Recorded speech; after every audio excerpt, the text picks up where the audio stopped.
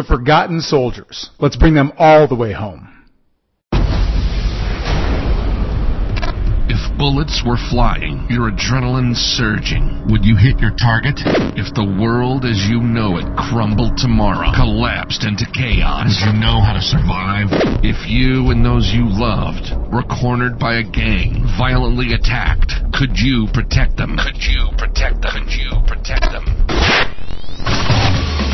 Tactical firearms training, urban survival, close quarters combat. This is another podcast to help you better prepare for any threat you may face in your role as a protector and a patriot. This is Modern Combat and Survival.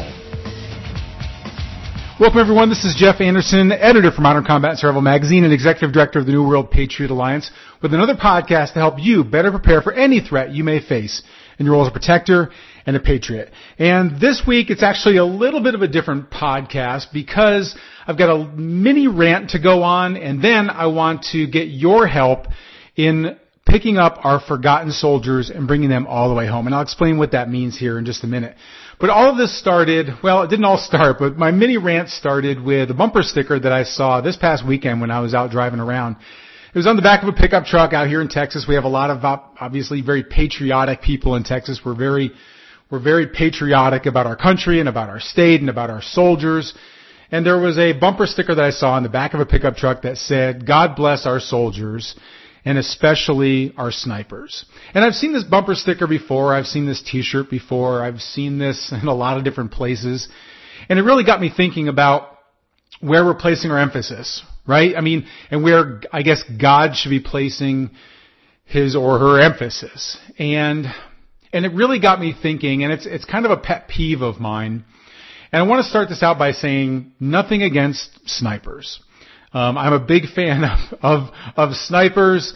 I think all of this came about because of American Sniper and Chris Kyle's story, which really brought to the forefront the travesty that we have of combat-related PTSD and the tragic loss, not only with Chris Kyle, but other members of our veterans who have undergone just insane treatments that have not worked to be able to help our soldiers out when they come back from the traumatic stresses of combat. But what this bumper sticker got me thinking about was, think about it. I mean, God bless our soldiers, but God especially bless our snipers. And having been a combat veteran myself, again, not to take away from snipers, but being a sniper has somewhat a protected, it's not entirely protected, but you think about it, the very concept of being a sniper is you are shooting from a distance away, sometimes a long distance away, but you're always in danger. Sure, you're in combat. But it got me thinking, what about the guys who are busting open doors, going door to door in houses where you don't know what's behind that door? You're in close quarters combat. How about the guys that are walking along or driving alongside a road and an IED goes off? How about the people at the checkpoints when there's a car coming up to a checkpoint, a civilian checkpoint, and you don't know if that is strapped with bombs or not? How about all those people that don't know if the door that they're going to open has a bomb attached to it or has somebody just waiting for them with an AK-47 behind there ready to just take them out? That is a lot more stressful for me than being in a covered position, a concealed position where I have relative cover and I'm able to take out an enemy from a distance where they may not know where I'm at. Hopefully they don't know where I'm at. Now, listen, the whole point of this is that there is no especially in it. And I recognize this even being in the military myself, where soldiers, I was in the combat MOS. Okay, I was a forward observer in the military, and I was on front lines, oftentimes behind enemy lines, with the way that we trained for and the way that we fought in combat. But the thing is, oftentimes combat job specialties like infantry, 11 Bravos, 13 Foxes, things like that, what they oftentimes look at is the forgotten soldiers of combat. So the people who are looked down upon, maybe like your chow hall people, the people who are maybe have some sort of a disability, like not a disability, but they have a physical limitation, so they're now put into an administrative job, like in S2, S3, or S4, like supply or admin or intelligence or something like that. So oftentimes those are, people joke with them like, man, you got nothing to talk about. You're just a chow hall pogue. But here's the thing, is that I can tell you that being out in the field and in the combat zone, like there's nothing like getting a hot meal. And who's responsible for that? The mess sergeant and the entire chow hall staff. When you need your vehicle to not break down in the middle of combat territory, your mechanics, the people in the motor pool, those are the people that keep your vehicles going to make sure that you can be extracted out of a hot zone, that you can get to a hot zone, that your vehicles are in fully functional operation. Your radio control operators that can make sure that if you have to call in support, if you have to call in extraction, that your communications equipment is all set up. Your artillery, who are oftentimes way, way behind enemy lines, but when you're pinned down and you have, or if you have an advancing force coming out in front of you and you need artillery support to be able to wipe out that area, or you need air support to wipe it out, those artillery people are the most important lifeline that you have. Your communications people, your admin people, the admin people that are often looked down as administrative people. If your pay isn't right, your mental framework isn't right. If you know that mama ain't being paid back home and your kids aren't being taken care of because there's a problem with your pay, then you've got a problem. You can't be fully in the fight. If your supply is not, if your supply lines are disrupted, or if your supply is not taken care of, if your intelligence is correct, all of those job specialties that are considered maybe more support functions are really a combat function, because they help the frontline soldiers do what they need to do when they're pulling the trigger, both mentally and physically. And so it's always been a pet peeve of mine in the military that they were looked down upon oftentimes and weren't given the due respect that they had. But we were more than certain, we were more than happy to take the spoils of that, of having the vehicle that we take for granted, if that's fully operational, to having the hot meal that we take for granted. And so I always see all those as the forgotten soldiers. But then there's another layer of forgotten soldiers as well, because they're the ones that you don't see on television. The media is not allowed to show soldiers coming home in body bags or in caskets with a flag draped over it. You're not allowed to see those things. We're not allowed to see on television the horrifying images that we as soldiers see during combat. The friends that go down, the dead bodies, the children, the families, the wrecked lives that come out of it when you're in a combat zone. You're not allowed to see those as the public because it's too horrifying. But the soldiers see that. The support soldiers see it. The people who come in to mop up the mess afterward, the pararescue jumpers that come in afterwards, the special operations folks, just the regular frontline infantry soldier, the mechanized soldier, the people that see that, they do see it, and it gets recorded in your brain as a traumatic moment, which is why we have combat-related PTSD. You don't see it out there, but the soldiers do see it.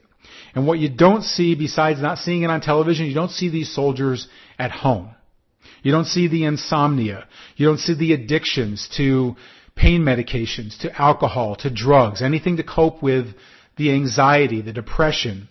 You don't see the anger issues they have. You don't see the family problems that they have, the broken families, the children who suffer, and watching their father or their mother who's coming back from a war zone suffering and wondering what happened to their mom or their dad. The wife or the husband that sees their spouse come back from a war zone, that wonders what happened to the person that they fell in love with. We don't see those. You don't see the suicides that happen. The Veterans Administration recognizes there's from 20 to 22 suicides a day of soldiers suffering from combat-related PTSD. Now, I've spoken about this in the past, but as a combat veteran myself, I've suffered with combat-related PTSD, and that has definitely ruined 2 marriages of mine, and as I've said in the past, has definitely worked on the marriage that I'm current in at different times. And this year, we set out to do something about it. We here at Modern Combat and Survival and myself, we started Operation Save Our Soldiers, which was our mission to be able to end combat-related PTSD suicides and to give our soldiers their lives back. And we've partnered with the Elk Institute and the work of Dr. Carrie Elk, who's done amazing work at not only just working with soldiers, but literally curing PTSD. Now, it's always been thought of you can't cure PTSD, that it's just something that you have to manage. It's just something you have to live with and learn to deal with. In fact, I've talked with fellow brothers and sisters in arms of mine who feel the same way. They've tried everything. They've been through the therapies of the VA, the Veterans Administration. They have worked with dogs. They've worked with horses. They have worked in flotation tanks. They've worked with holistic therapies. They've worked with supplements. They've worked with a lot of different things. And it really pains me when they say, well, I've just learned to deal with it. And they just accept that it's something that they're always going to have to deal with. And the fact is that it's not something you have to deal with. That there is a cure for PTSD. That it's a mechanical problem. It's a psychological mechanical problem.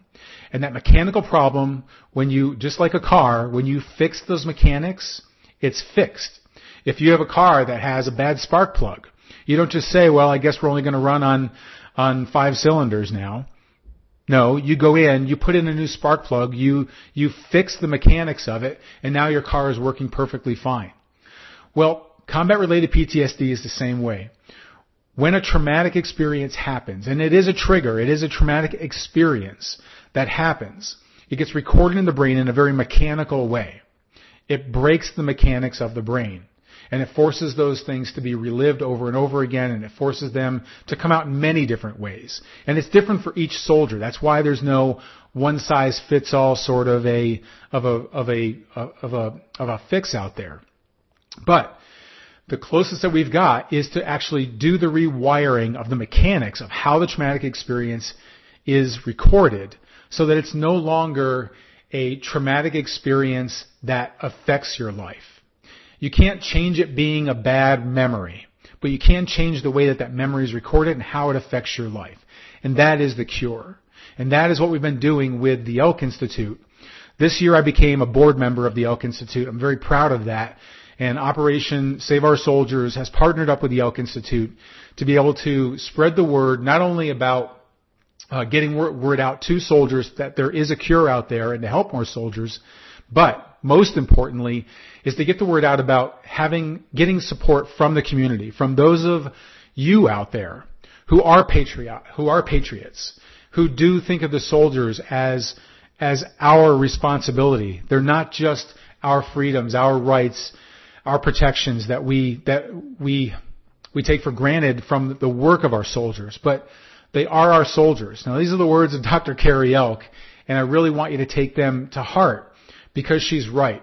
We need to do more for our soldiers, which is why the Elk Institute never charges for getting help to their soldiers. In fact, we fly the soldiers out from anywhere where they're at. We put them up in a hotel. We feed them. They pay $0 for the time that they get the therapy. And within just a matter of 1 or 2 hours oftentimes, they are literally cured of the traumatic experience that they've been reliving that have forced them to rely on drugs, alcohol, ineffective therapies, all sorts of things that weren't working. The depression is gone. And we're trying to get the word out on this, but more than anything, what we need is money to be able to do this, because the soldiers don't pay anything. Everything that we do is based upon the donations that we get in. Now this month, June of 2017, June is post-traumatic stress disorder. It's PTSD Awareness Month. And June 27th is PTSD Awareness Day. So we here at Modern Combat and Survival have, one thing that we're going to be doing this week is 100% of all of the sales of 10 of our top best selling programs, 100% of those proceeds are going to go straight to the Elk Institute to be able to sponsor more soldiers to be able to get into the program, to fly them out, to put them up in a hotel, to give them the therapy that they need to cure their PTSD and send them back to their families, literally as the father or the mother, the husband or the wife that their spouse and their children remembered them as before they went off to combat.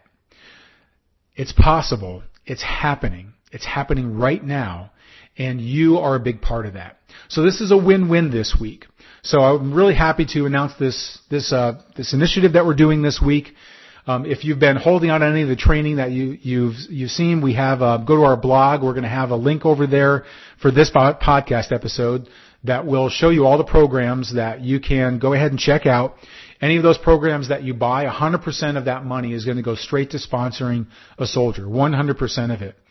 And it's a great opportunity for you to get maybe some training that you would like to take on and be able to better your own preparedness. It might be self-defense related. It could be firearms related. It could be survival related. Just check out any of those programs and just know that 100% of those sales is going to go straight to the Elk Institute. All right? So please go check out this podcast episode, and let's not forget our soldiers. Let's bring them all the way home. And until our next broadcast, this is Jeff Anderson saying prepare, train, and survive.